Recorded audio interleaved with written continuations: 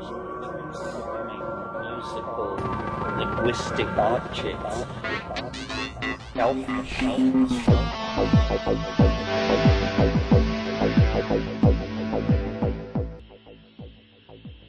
Greetings from Cyberdelic Space. This is Lorenzo, and I'm your host here in the Psychedelic Salon.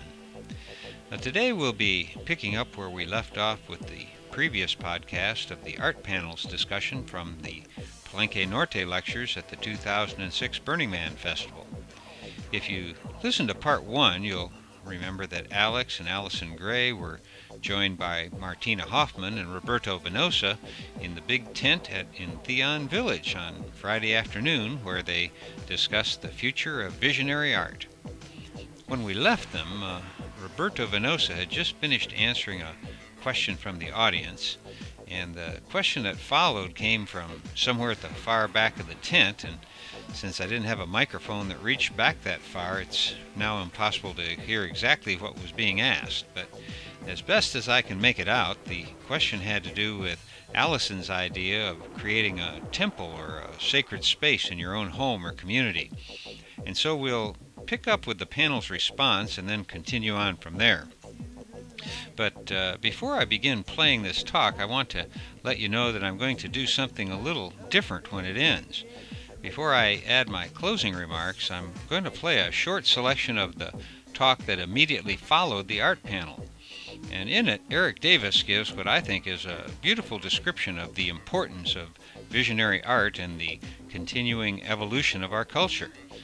And even though I played Erik's entire talk a couple of podcasts ago, I believe it'll be worth your time to listen to his rap about visionary art again, but this time it'll be in the same context as it was when the people first heard it on the playa.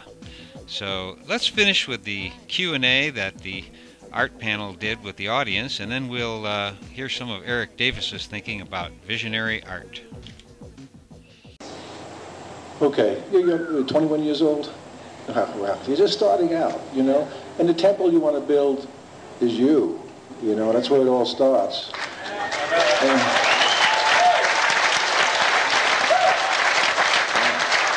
And the more you expand your spirit, your consciousness, the more that temple inspires other people, and you start attracting to you the people necessary for you to build the physical temple on the outside of you. But you're where it starts, so just make that full of shit and vinegar, man. Full of love. Keep expanding your consciousness. Go towards the light, and watch what happens. Well, I'm sure Alex and Allison could use a lot of volunteers and people, on their staff, and we might need you at some point. So, just let's stay connected in that way. I recommend, if you want to have a spiritual life, there are a lot of ways of doing that, but I recommend creating sacred space. What? I know, that's what you're talking about, and I'm totally there. It's just, if you want to have a spiritual life, make it your goal to create, make it your spiritual life to make sacred space, and I invite you to, work with us. People who want to can make the Chapel of Sacred Mirrors. And I wish more and more people would. Because that's, what I want to be, that's what I'm going to be doing. And that's where the original paintings of Alex's are going to be. And see, Alex's work will be relics. There are a lot of relics in this community. And we've got some pretty interesting ones. But Alex's work will be that. And maybe some other artists around here too. And so where that original work is going to be, I want it to be a chapel. I don't want it to be somebody's living room or, somebody's, vault where they bought it and they put it away in a freezer, somewhere so maybe one day it'll be valuable. I don't want that. I want it to be somewhere where our community can share it. I would really like it if that could happen in a permanent kind of way, like making me feel like this is its home, its final home, designed by Alex. I would really love it if that could happen in my lifetime, because I would enjoy it so much. And that's why I keep appealing to people, because we don't, we depend on people to honor the work in order to do that. So I would love to see that happen in my lifetime, but I really do feel that if it doesn't, well, who knows what will happen to the work. Maybe it will go spread out all over into different people's living rooms and vaults. It'll be reproduced in books, and everyone can still see it. But, it'd be nice to have the original somewhere available to the public, and in order to do that, a place has to be made. And I'd like that place to be a sacred place. And I think it will be a sacred place.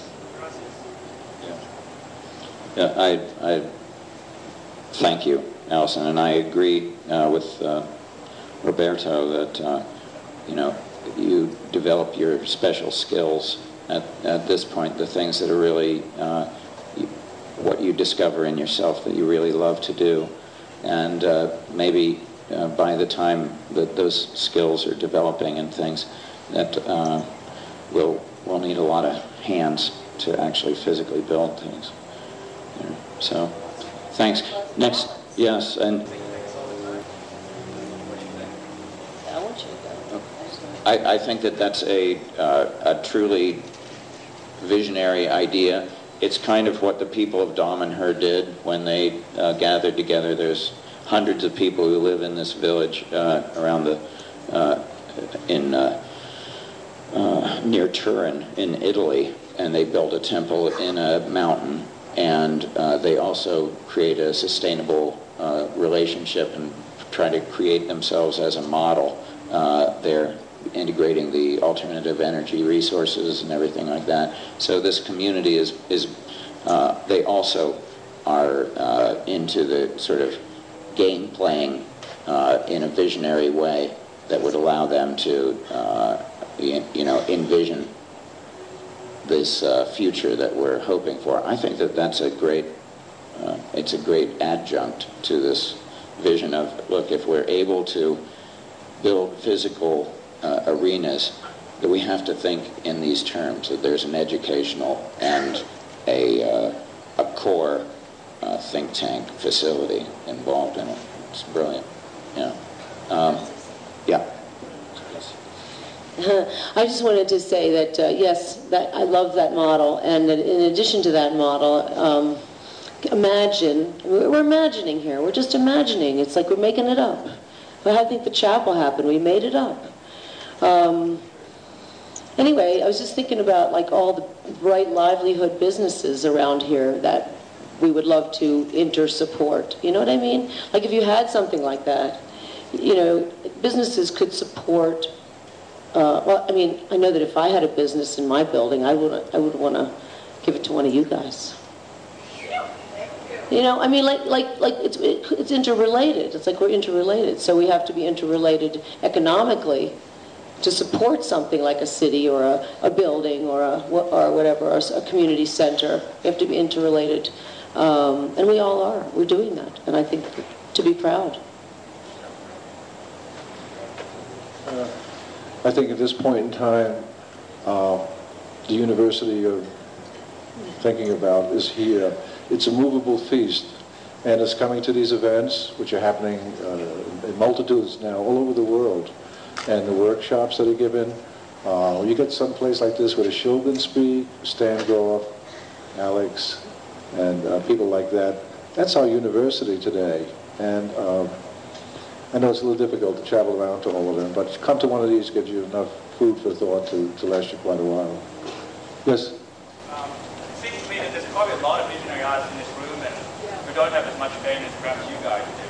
Like, is there a way perhaps to leverage some of the fame you have to help bring to life all the magnificent artists probably in this room, like perhaps their art could show in here too, or some other way to bring to life all these The question is that there's a lot of visionary artists in this room that are not known, but they have, incredible expression, and so he wants to equalize the, And how do we get the young people out there with the great art? Well, is there anybody who would like to come up and sit with us and be more prominent at this moment? Because I think we're all on the same level, and I appreciate your comment, and I think, yes, we should have more. I think what I'd like to see is when we have these congregations of visionary art and consciousness, I'd like to see more. I'd like to see bigger spaces for exhibitions, so everybody can just come in. More people can come in and show their work. Very much, though. I think that that's a great idea, and you should do it. It's what I think. I mean, we're doing it. And, we have our Entheo art issue. We included a lot of great artists. Some of them are in this room, and some of them are very far away. And I think that what you're saying is you're sort of thinking that more people should be included, and you should do that. Curate it, Who are the artists that you feel are being left out, and then make a journal about it, or make a publication about it. Make it your business to do that if that's where you're at. I think Carrie wants to say something. Okay, Linda Burnham told me the reason she did High Performance was somebody said High Performance Magazine, which was a great magazine about performance art. If you want to put yourself on your map, print the map, and so that's an empowering statement, and one that we're working on too with Cosm Press and stuff. But I think that all you need to do is have more relationships, send emails, JPEGs, and connect on the internet. There's a lot of interconnectedness that can and continue to happen on the internet, and young artists. I'm introduced to people that blow my mind every day, and so I think that there is a world, and we are in the process of self-organizing and finding out how we can interrelate and contribute to each other. Yeah, Karen. Thanks. Yeah, I just wanted to ask you guys if you've thought about sort of creating like a template for like proto-chapels, basically, to go across the world in some form of a network and create a grid of like domes like this with, canvas prints and things that are basically what you're trying to achieve with the ultimate chapel, but as a means to sort of get there, and showing your art and creating this network of, proto-chapels and temples that can basically be made pretty easily, but get the work out quicker, spread the memes, as well as generate more energy to get to the ultimate chapel for your originals. Like, it just seems like an idea that could facilitate. I think you're exactly right, Carrie, and it was predicted by a few people that would be a way to go. And it's been happening with these festivals, like you just took your dimethyl temple, right, to Boom, and so the meme can spread via these, in your case, an astonishing temple structure, and but portable enough so that it could visit many lands. I agree with you. Before there was a mother church in Christian Science in Boston, there were a lot of little churches that led up to that. Yeah, Christian Science reading rooms, that led to the great mother church. So, yeah, good. So like the whole, we are making that possible for people. If you would like to have a little chapel in your home, you can buy frames. Every cent goes to the chapel. You can buy the little frames that we make, and we have a box set of cards that you can put. You can do this. If this is the way you want your altar to look, use the source. You know what I mean? Like, get the stuff from the source, because that's called honoring the source. And so get it from us. It supports the chapel. And, do your own altar if you want to with all your stuff on it. But if you want to use our stuff, honor the source. It just supports the whole honoring of originality. Be original. And who is original? And and going inside, like we're all going inside and seeing that uniqueness, that unique creativity that we have. But yes, and in your community, it's completely possible to do a replica. And work with us. We're working on proposals for that. We've had several people just, kind of asking about it. People have mentioned that. So we have things like that. So if you want to work with us on something like that, you can.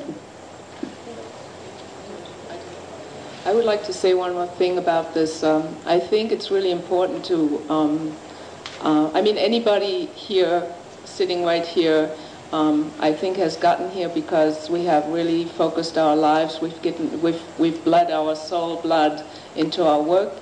We're standing behind it 100%, and that's all we do. And putting yourself on the map by really stepping up for what you have to offer to the world is what we need to do, or what you need to do. So, cutting through apathy, don't look up.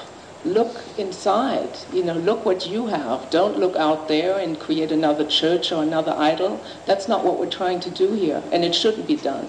I think we should all work on our highest potential and bring out this work and make it visible. So yes, you start your own chapels. Please go and do it.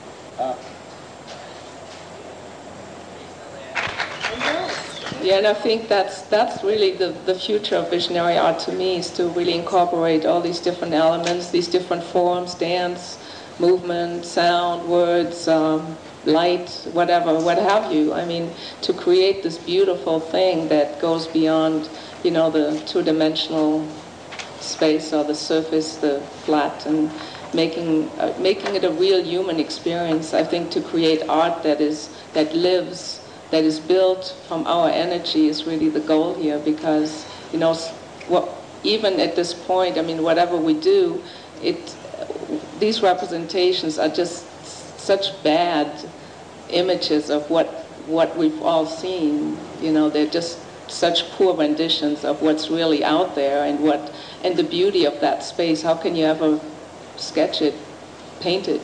It's impossible, at least at this point. We're trying really hard.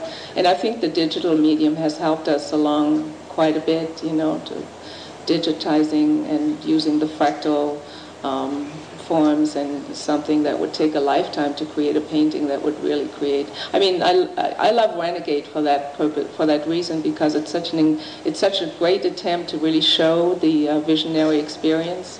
But I love doing this, and I want to do it all the time. I got addicted to it, I think. Every chance I get, I jump for it, because it's such an incredible field to be in, just to be fed by so many people and to be creating something that is so spontaneous and very different from what I do at home. And just to be in the moment is really important to me, and that's been a really enriching experience. So yeah, I love that.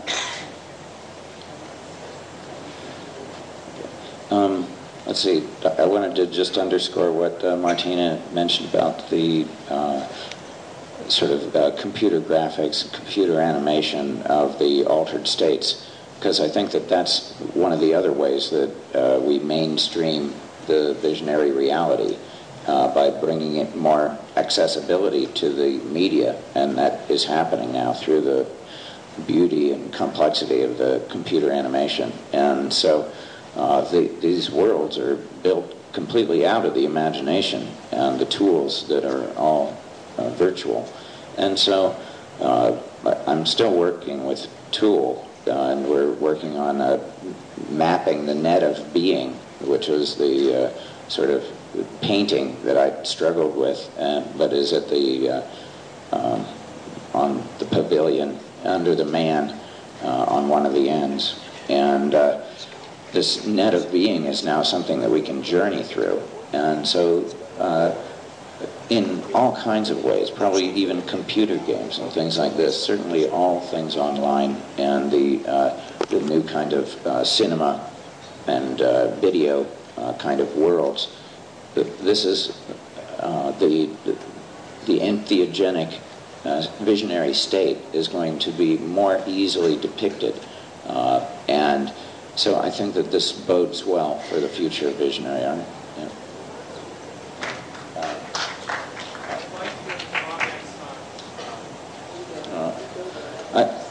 I think that as Shambhala, though, is not only a week-long experience, but the question was about the association between the Burning Man and the Tibetan concept of Shambhala and the enlightened society. I think doing away with the economics aspect of it was a huge step for Americans. I mean, there are costs, obvious, huge costs involved in coming to Burning Man. but the day-to-day activity is not necessarily about commerce. And so there is your thoughts are freed up to embrace alternative ways of thinking about everything. And in that way, it is a modern mecca for freaks like us. We have to make the Hajj at least once in your lifetime. And I think that this is the world's largest and freest assembly of celebratory, creative, masterminds and visionaries, and this is creating a kind of energy that we're all enveloped by, and we each get downloaded with this new, I think of art giving off a kind of nectar, and we are like little bees going around and collecting these experiences, these aesthetic, nurturing experiences, and we are heavily laden with this honey, with which we build temples, I guess.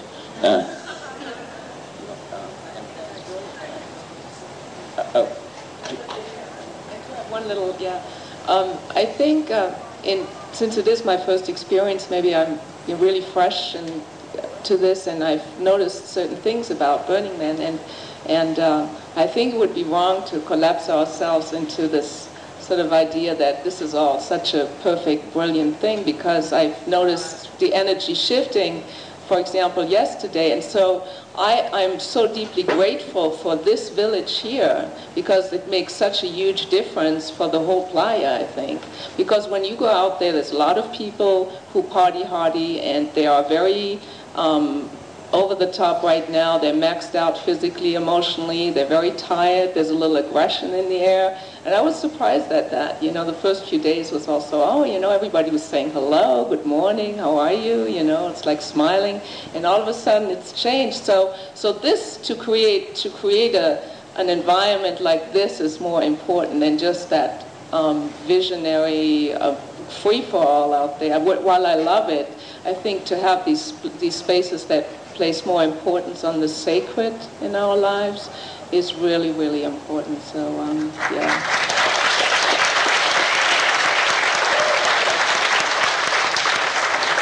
Well, I agree with you, and I wanted to just add that one of the reasons why Burning Man is such a profound experience is because of its endurance. No matter, you have to be here for a few days. I mean, most of us have been here for more than a few. So and it becomes intense, and all of your stuff comes up.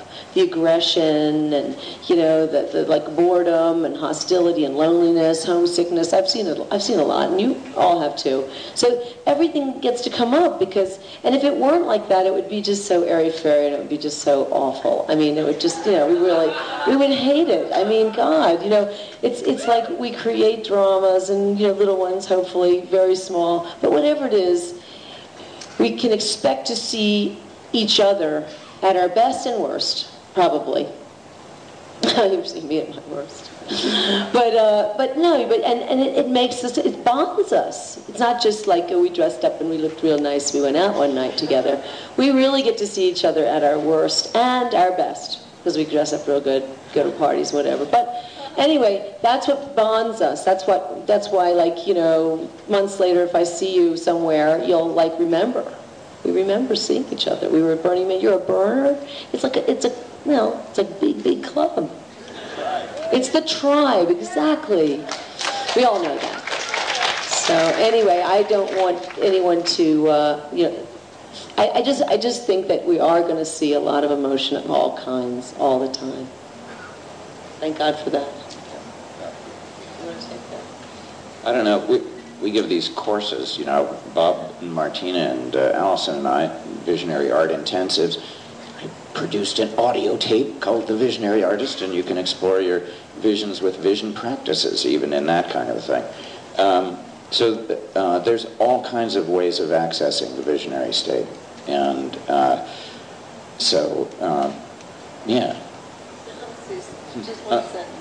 So we recommend having a spiritual, it's like a creative life. That's one of the things that we propose, all four of us, to everyone. Have a creative life. And I think everyone here has one.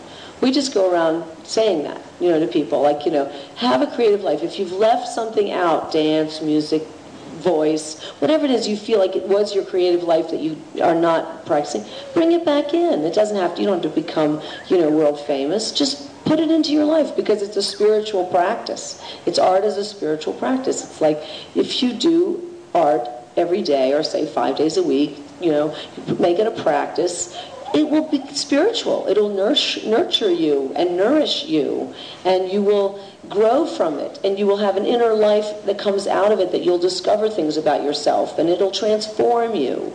Okay? And that's all it is. That's all a spiritual life is intended to do, and art can be a spiritual life. And I don't mean just painting, I mean any kind of creativity. Make sure you all have creativity in your life. Well, I think it's a component of health. I think that creativity is a component of health. Like, you wouldn't think, oh, I'm going to give up that exercise thing. It's an aspect of life that I really don't want to deal with. I don't want to have anything to do with it. Or if you do that, you know that you shouldn't be doing it. So, but anyway, I think creativity is like that. It's an aspect of health. You either have it or you're blocking it. What, Susan? Second chakra, Susan says. You either have it, you either have a creative life, this is my unscientific opinion, you either have a creative life or you're blocking a creative life, and blocking is not good for your health. In response to her question about how to get into visionary art and so on, there are a few workshops. Not many of us who are out there really teaching. We give about 4 or 5 a year. I think Alex and Allison do the same. And it's available, it's difficult, I know that. But what I want to say is that what we get this question many times from people who feel that they don't have the talent within them to even start to attempt to do any kind of art. And I just want to say that you'd be amazed that we have people, and they will say the same thing, I can't draw a straight line. And they get courageous, and they come to our workshop, and after a week or 2 weeks, we've helped them expose their creative abilities, and it's amazing what comes out of them. They're amazed, and we're amazed. So, it takes courage. Life is a courageous act just to live with it, and art is even more, courageous confrontation. Because if you've never confronted a blank canvas and attempt to start to put your soul out on that canvas, you'll understand it does take a lot of courage to do that. And so, just jump into it. If you feel you have this visionary urge, you want to paint, come talk to us. We'll do something with you. We'll show you how to get started. And that goes for everybody. Yeah, and just really practically, I think the question was, how do I create visionary art versus regular art? Maybe shift your approach. Experiment with, for example, try not to plan a piece. Just be open. See your creative process more as a meditation. Let go of your left brain activity. Jump out of your mind and sort of leave that structure for a while. Leave your mental structure behind, and just allow these feelings you have and these visions that you might see. Allow them to come forward. And I think very important with any kind of creative act is let go of judgment. There's a lot of judgment, I think, involved as we grow as artists at first. I mean, it's not easy to kind of see these things emerging, and you're looking at them, you go, wow, is this, what does that mean? It doesn't fit with, the general imagery that is out there. And so, just... I just want to say, too, that the approach to visionary art, if you want to have these visions manifest, is that you have to put ego aside. If you think you can plan a painting, it doesn't work that way with the visionary art. You have to become a channel, you really do, and just let yourself open up, attempt it, put everything aside, and let that flow through you, and see what comes out, and look into it. That's your language. That's when the message starts. When that comes out you onto the canvas, you're looking at it. It may be an abstraction, but then you can start looking into it and start building up this language. And then all of a sudden it becomes almost a drama in your life to finish that painting. And it becomes powerful. There's nothing more empowering, I tell you, than getting up from a full day painting and feeling real good about it. Feel like Superman. So, and it's a big energetic input to paint. I think that that's what we're all working on, you know. That's the problem that we're holding in our minds. How do we bring to form the universal sort of spiritual archetypes and icons that will be a direct transmission from Godhead, if possible, you know. So we're trying to continue to thin the veil between ourselves and the transcendental realm.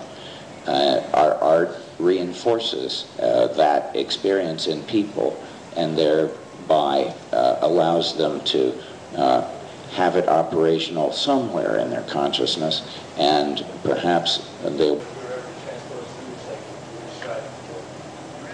I don't know, you lose it if you do, you know. If it's your intention to maintain your integrity, whatever that is, and if you happen to also be a mainstream artist, I think Fred Tomaselli has not sort of compromised his integrity. He's gone all the way, and he's gone through the contemporary art world. It can be done. And there's a lot more connections. We're having like conversations with top-flight art critics over at the Chapel of Sacred Mirrors. We've had Jeffrey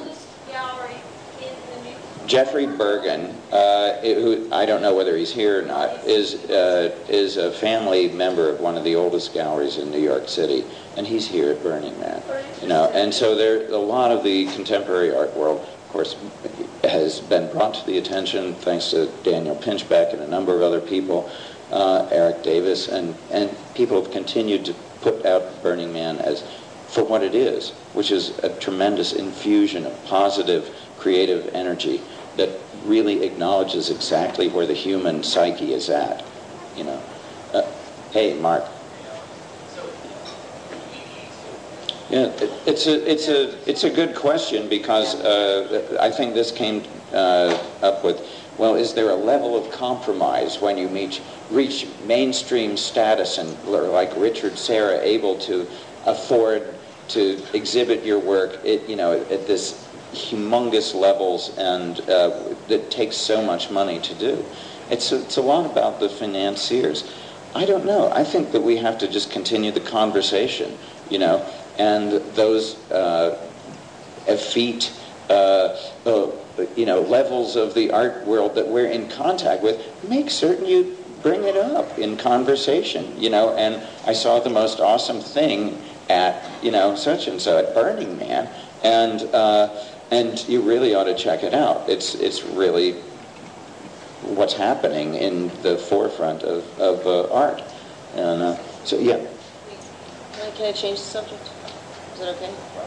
I just want to say there's another, before everybody starts to leave, because people are going to start to filter out soon, and we may take a couple more questions. I just wanted to say there's another conversation that I'd like us to continue to have in this community. It's unrelated to visionary art, and it has to do with the family and parenting and the psychedelic age. And I think that I'm not going to go into it because I'm not going to give my points of view or whatever, but I know that if you are parents and you are of this community, that let's keep the conversation going. How do we deal with on the one hand what we fear about about psychedelics in our children, and on the other hand what we also know, which is that it's the source of our spiritual life. So for many of us. So anyway, I just think that conversation has to continue. We can go back to visionary art. I'm sorry. Well, if I may just offer a little anecdote, just address Mark's question. A beautiful artist by the name of Marty Klauwein, many of you know who he was, did something really fantastic. He actually walked into the Metropolitan Museum and with one of his pieces, and he hung it on the wall. Took a while to be discovered, and maybe that's what we need to do. We just need to overwhelm, storm the castle.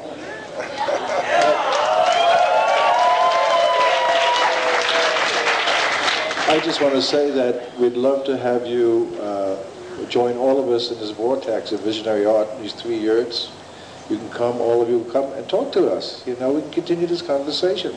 And it'd probably be a lot easier, more comfortable. I mean, it's a little nerve-wracking to speak between, in front of whatever, how many people are here, 500 people. So you forget a lot of what you want to say and you get a little jammed up. But come to the yurt and we'll give you a drink, be comfortable, and we'll answer your questions in depth. Please do.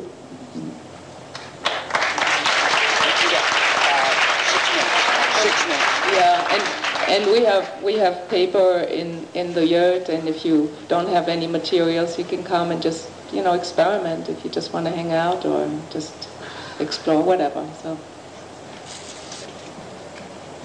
We love you. I'm sure everyone wants to give their last remarks, but I just love you so much. Thank you for this opportunity to bond with the community of Burning Man and the visionary art community and the science and spirituality that allows us to see our own spirit within. Love to you.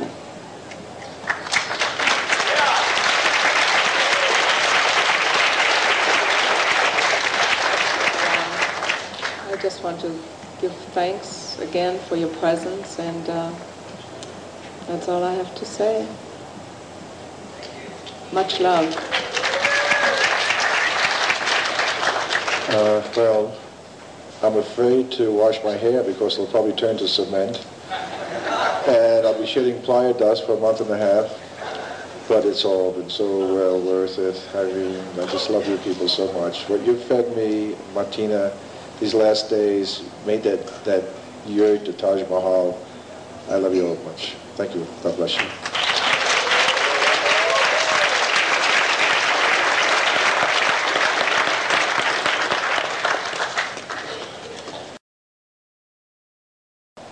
What I'm going to talk about today is something I call the post-human self, and I'll get to it later in terms of exactly what I mean by that somewhat odd phrase, but I wanted to start off talking a little bit about visionary art because that's where we are. It's something that I've been fascinated with for many years and have written some about and done a lot of studying about. And what I want to reflect on a little bit, I mean, you can see part of the attraction here, just even this afternoon and in Entheon Village, is not just to the reality of visionary art, but the fact that there are visionary artists. And inevitably a certain kind of heroism comes into our feelings about the great visionary artists, because while we all have a visionary artist inside of us, and many of us pursue that artist in our own creative light, it's a much smaller group that can speak to many, many, many people in a very strong way. There's still something distinct and different about a strong artist. And so what is this appeal? Why are we attracted by this image of the visionary artist? And what I would offer to you is that the visionary artist represents a very beautiful and interesting mixture of two different sides of what we're about. And one of those sides is a kind of, not quite nostalgia, but a deep intuition that there are ways of knowing and being that lie outside of the modern world that we grew up with, whether we think about it as a return of tribal reality, of a shamanic reality, of a kind of ecstatic religion of nature. There's a lot of different ways. We have our own stories about what this longing is, and in many ways the visionary artist is a great example of a shaman, in the sense that not only do they participate in and experience these worlds of vision that have been produced by holy men and seers and shamans throughout human history, but they bring it back to us in a very obvious, formal way. It's right there to see. You can see it. It's an object in the community. It becomes an object of communication, a way that we understand one another. Because that's the thing, sometimes people forget. The shaman doesn't just go into the worlds. Just because you arrive there and speak to entities and get messages and see the way the deeper levels of the mind work, that's not shamanism. Shamanism is what happens when you come back into the community. But we don't have a coherent, homogeneous, tribal community. We have a modern or arguably postmodern community. You can say, yes, we're a tribe, we here at Burning Man, but not really. I mean, not if we're really going to honor what a tribe is, because a tribe is a very, very homogeneous unit. And what we have here is a chaotic symphony of subcultures. And while there's a shared resonance, and it makes sense to describe that as a tribe in some ways, in other ways we lose something. And part of what I'm kind of talking about here is that the other side of the equation, not so much the shamanism, the religion of nature, the return to tribalism, the return to some idea of a purely integrated self or purely integrated society, but instead the way in which we are still part of the modern world and still part of, or the postmodern world, of the technological, Western, hyper-developed juggernaut that's flowing towards the future. And so one of the things that's great about visionary art is you see this too, because we don't think of the visionary artist as a religious figure. They don't paint icons, like you go into Byzantine churches and there's all these icons. I mean, remarkable works of art. But all the artists there don't think of themselves as artists. They are following, in some ways, very, very prescribed rules about what image making is. And these are images that are designed not simply to represent or symbolize spiritual reality, but to actually generate it, to channel it, so that by going and communing with an icon, you actually, it works as a portal, the way that many of these paintings work as portals into other dimensions, into other levels of the self. So in some ways, the traditional Byzantine icon is a work of visionary art, but those artists are not thinking of themselves too much. Always, of course, there's a little bit of ego involved, but they're not thinking of themselves as being primarily individual pursuers of their own individual vision. But of course, that's what we see with visionary art. There's commonalities, there's similar languages, but if it all looked the same, it would just be cliched. In fact, we know cliched visionary art, because okay, the mandala, the fractal, got the fractal. You can do interesting stuff with it occasionally, but mostly it's a dead language. Why? Because like modern art in general, and like modern culture, we're involved in a constant process of novelty generation, of innovation, and there's a tremendous emphasis on the individual artist.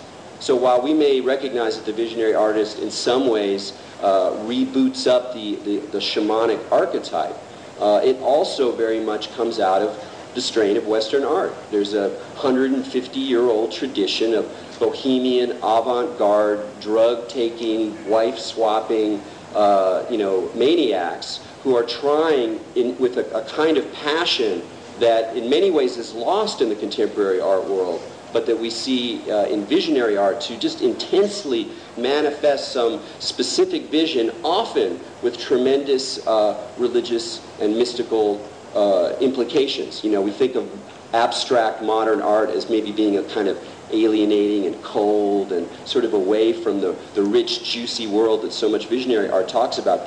But almost all of the early abstractionists, the first ones who moved away from realistic imagery, following Impressionism, started just drawing lines and dots and squiggles and explosions of color, were meditators, they were mystics, they were theosophists. So there's a long-standing strain of a kind of modern spirituality that's open-ended and probing and changing that goes into visionary art. And so a lot of what we see now is as much about our modern culture, our modern Western culture, as it is about the return of some kind of shamanic reality. One thing you need to know, by the way, is that I don't know how much of Erik's thinking about visionary art is shared by the four artists whose panel immediately preceded his talk. As I remember the scene, the artists were kind of swept up by a mob of people who moved out the back of the tent in order to let another swarm of people who had been waiting outside to hear Erik's talk get in the front end. So my guess is that the artists didn't get to hear much of what Erik had to say that day, and so I hope that when they hear this, that I haven't misrepresented their opinions in any way. There is one thing that I'm sure of, however, and I know that Erik would most likely want me to point this out to you as well. In Erik's rap that you just heard, there was a point where he described the archetypal bohemian artist, and he pointed out a few stereotypical traits of these artists.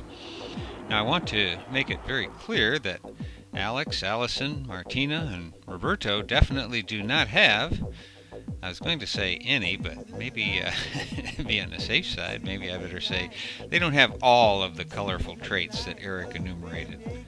Not that I think there's anything wrong with being and I quote, bohemian, avant-garde, drug-taking, wife-swapping maniac, end quote. In fact, many of my closest friends have a few of those traits, but I don't think that Erik meant to imply that to be a visionary artist you had to have all of those traits. Of course, who knows? Maybe it would help. Now, since this isn't a video podcast, I guess I'd better explain for the more serious of you among us that it's really hard for me to get through an entire podcast without having a little fun here and there. And after all, the main reason I'm doing these podcasts is to leave a few stories behind that my grandchildren can play to their grandchildren. And so listen up, you future generations, and don't take me or yourselves too seriously. And now back to our regular programming. Now, after listening to these recordings, one of the recurring themes that I hear from these artists of vision is that perhaps it's time to put some legs under one of those creative ideas that we've all been having. One of the things I remember most about the panel is when Allison answered a question by saying, "That's a great idea. Why don't you do it?" Now, I know that the immediate answer to that question, at least from me, goes something like this. Yeah, I've got a bunch of really good ideas, but I'm broke and I don't have the resources to pull it off.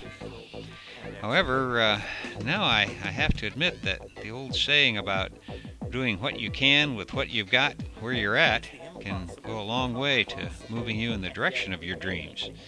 For example, one of my dreams quite a few years ago was to produce a lecture series that people could attend in cyberspace, or cyberdelic space as I like to call it now. And to be honest, when I put together the first edition of the Palenque Norte lectures in 2003, I really had no idea how to pull it off. In fact, nonetheless, my wife and I and some of our friends put a small stake in the ground at Burning Man that year, and somehow, magically I think, it's just grown into something that has actually surpassed my original dreams. So this year, collectively, we probably had a couple thousand people hear the Palenque Norte lectures on the playa, and already many thousands more have heard the ones that I've podcast so far.